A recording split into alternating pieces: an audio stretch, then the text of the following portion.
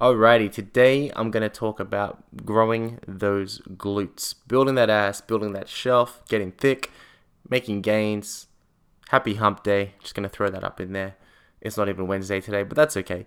All things booty building related. And essentially, I don't want to make it boring, obviously, or over the top, or too deep into science, as I've explained before. So what we're going to do is look at common mistakes when it comes to building your glutes. And we're also going to look at best practices when it comes to building your glutes. And we are going to finish off with a list of exercise variations or various exercise selection you could consider when it comes to programming to build those glutes. Now, before we get into all that, you might be wondering, what is the benefit of even getting your butt bigger and stronger? And one of the simple benefits is that it will actually improve your posture. And I think most people don't realize that, because a lot of people will walk around with very small glutes, but they'll have a pelvic tilt to try to push them out a bit more. Sometimes people have lordosis of the spine, which has that curvature, which is not ideal. But if you can build your booty, you're not going to have to do that. You don't have to fake it. And, obviously it's going to have some benefits around your posture. In addition to that, you're going to have improved strength if you are an athlete. I used to be an athlete, maybe I still am, and as a sprinter, my glutes were like my power engine, and that is what gave me all my speed and the ability to run more efficiently, not relying on other muscles, but really using, the biggest muscle in the body.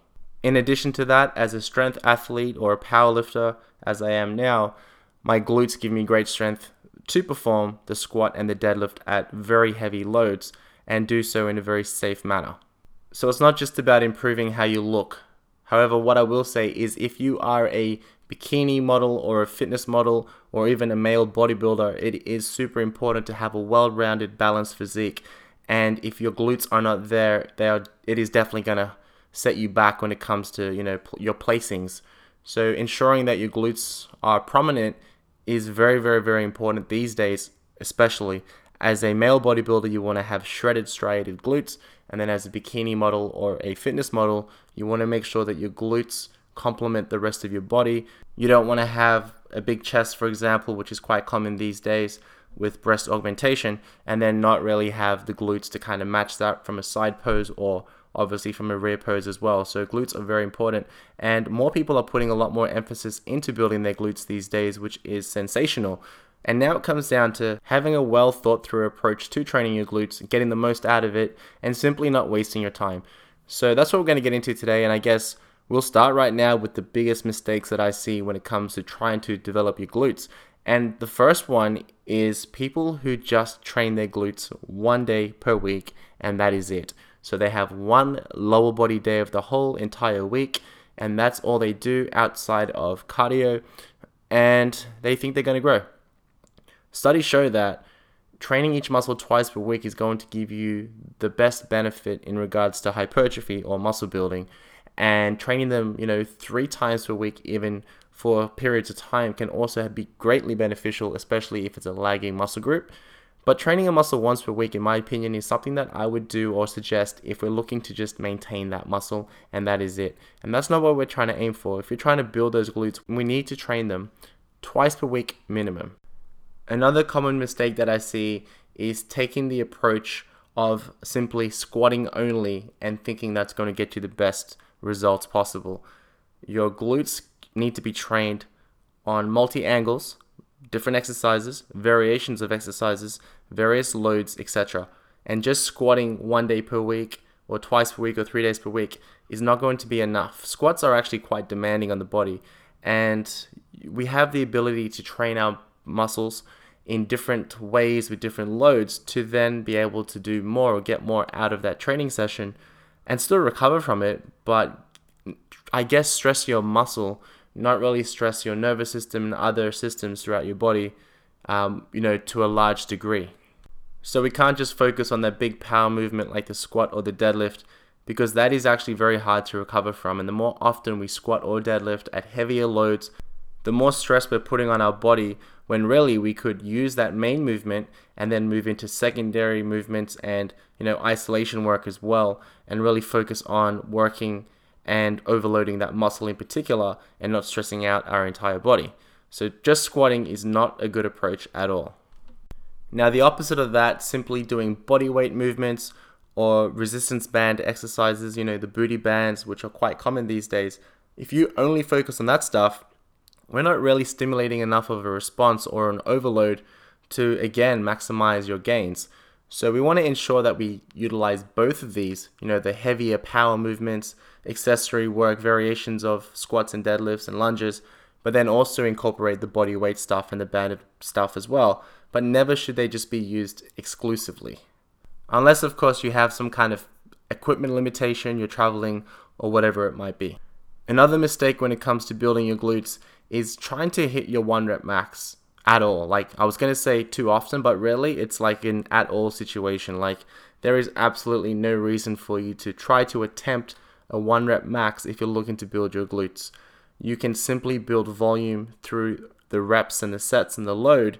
You don't have to test your 1 rep max, have percentage-based training or anything like that. Do not hit a 1 rep max if your focus is on building size, period.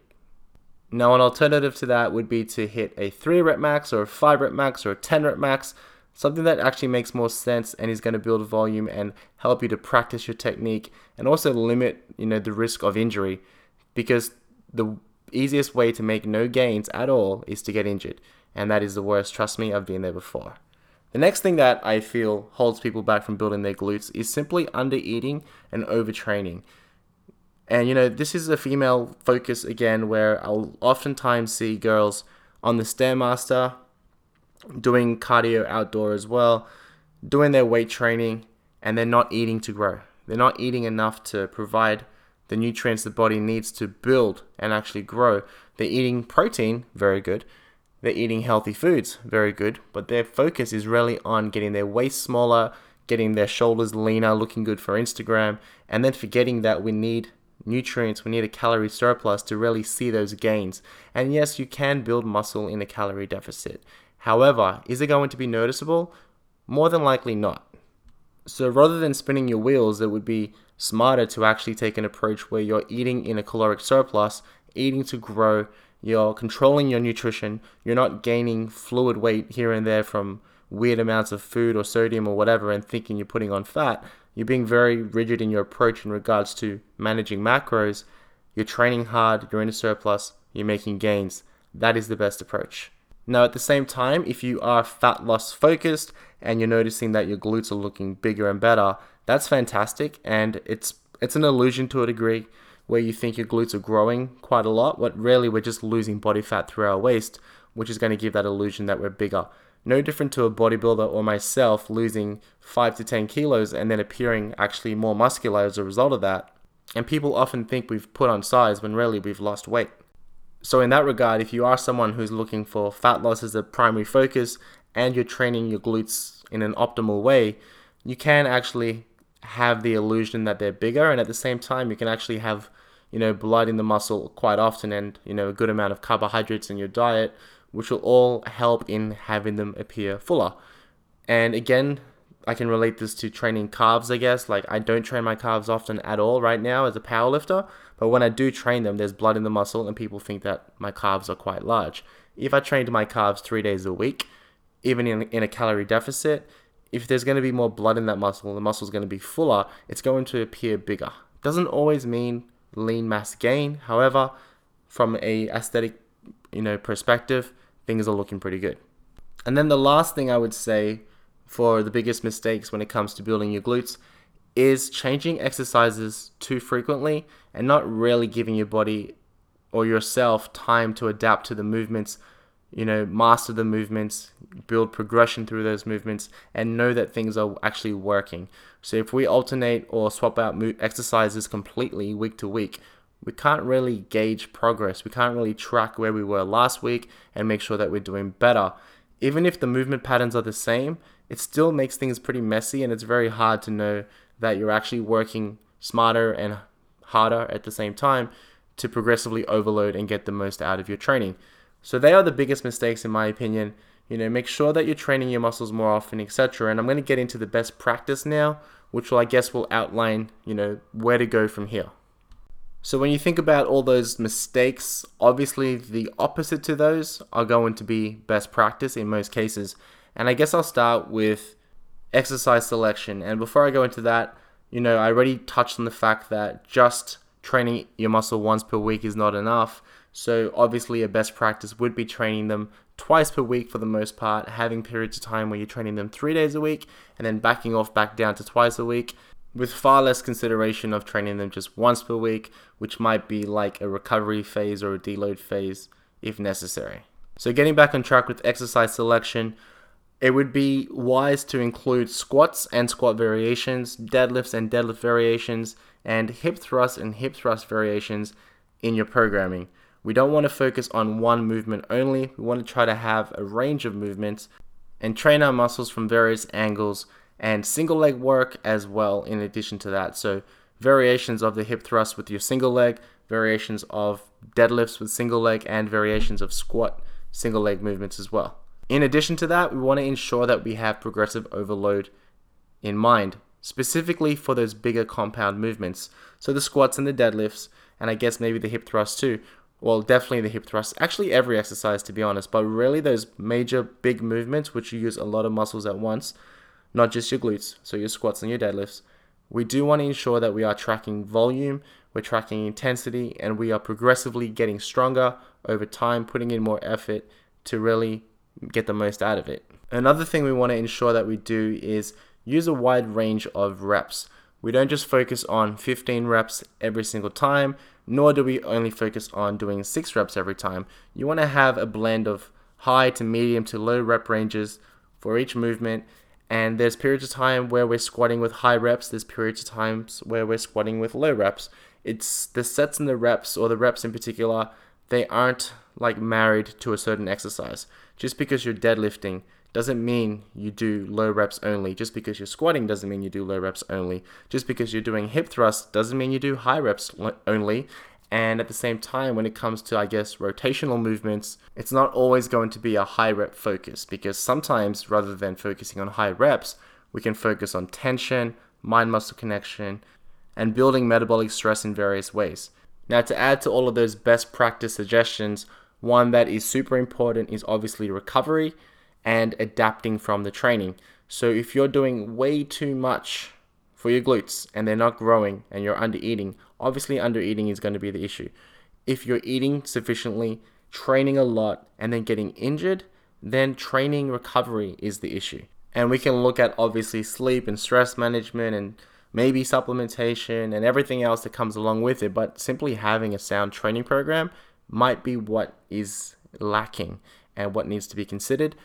And also having periods where you pull things back. So having a deload where you don't put as much effort in, it's planned, it's on purpose. If you don't know what a deload is, essentially what we're looking to do with our training is to progressively increase the amount of load that we're moving or the amount of volume that we're accruing.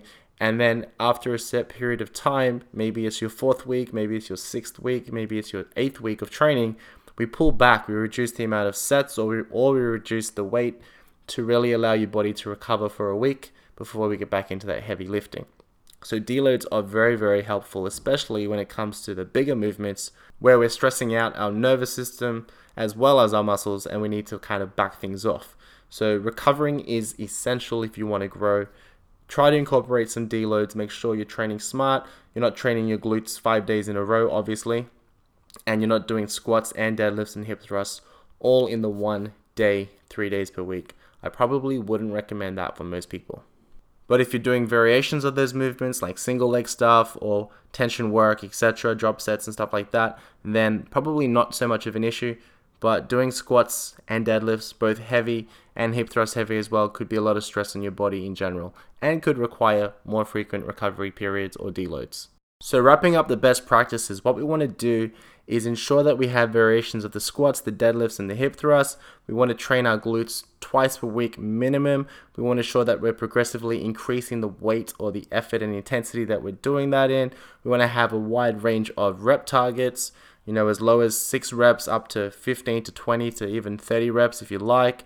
We want to focus on the heavy stuff, but we also want to focus on tension work. So doing the banded work is really good for that, mind-muscle connection, building metabolic stress, and we want to allow for recovery in the process. If you're doing all of those things, chances are, and you're eating enough, you're going to see the goals or the gains that you want to make when it comes to building your glutes.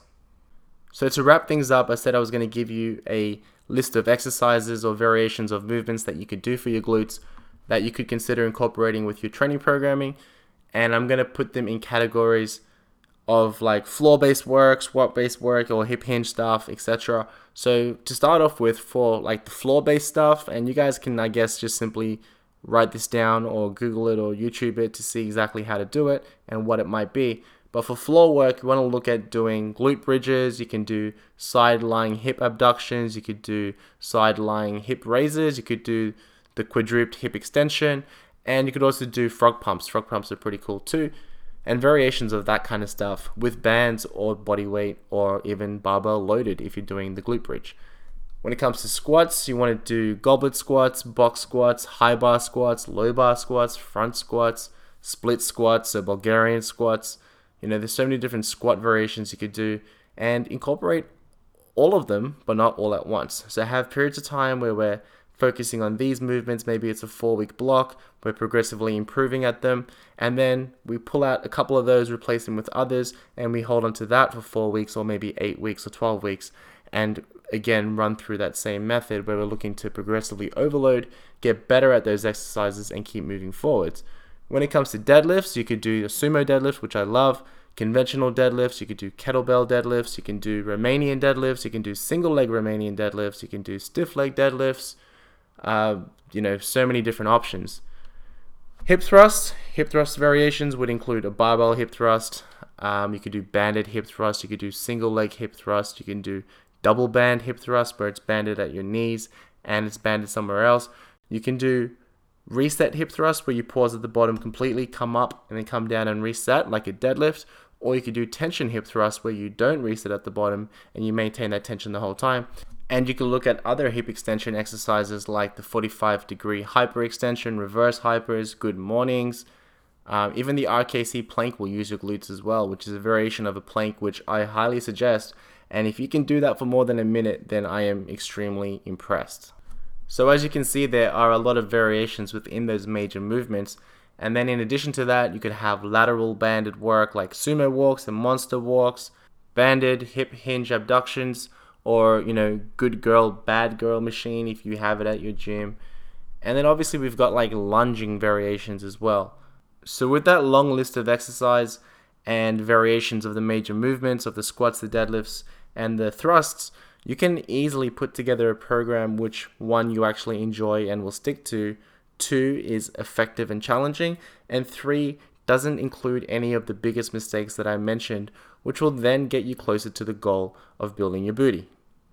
Now, the one factor that I haven't discussed, which is quite important, in fact, it is super important, is having patience. It is also important to have patience in the process. Do not quit. Do not give up. Follow through. Stick to the program. Have periods of time where you're overloading a lot, where you're training your glutes 3 days a week. Pull it back to twice a week. Bring it back to 3 days a week. Swap out exercises. But be consistent in the process. Eat in a calorie surplus for the most part. Train with intent to grow. Have a good mind-muscle connection. Look to have progressive overload. Look at recovery methods. And overall, have patience in the process. If you're able to do all of that, I guarantee you will make gains not only to your glutes, but any muscle you're looking to get the most out of and develop your physique to the fullest. So I hope you got a lot of value from the podcast today. And as always, if you could leave a 5-star rating and a review, that would be amazing. And I will speak to you guys soon.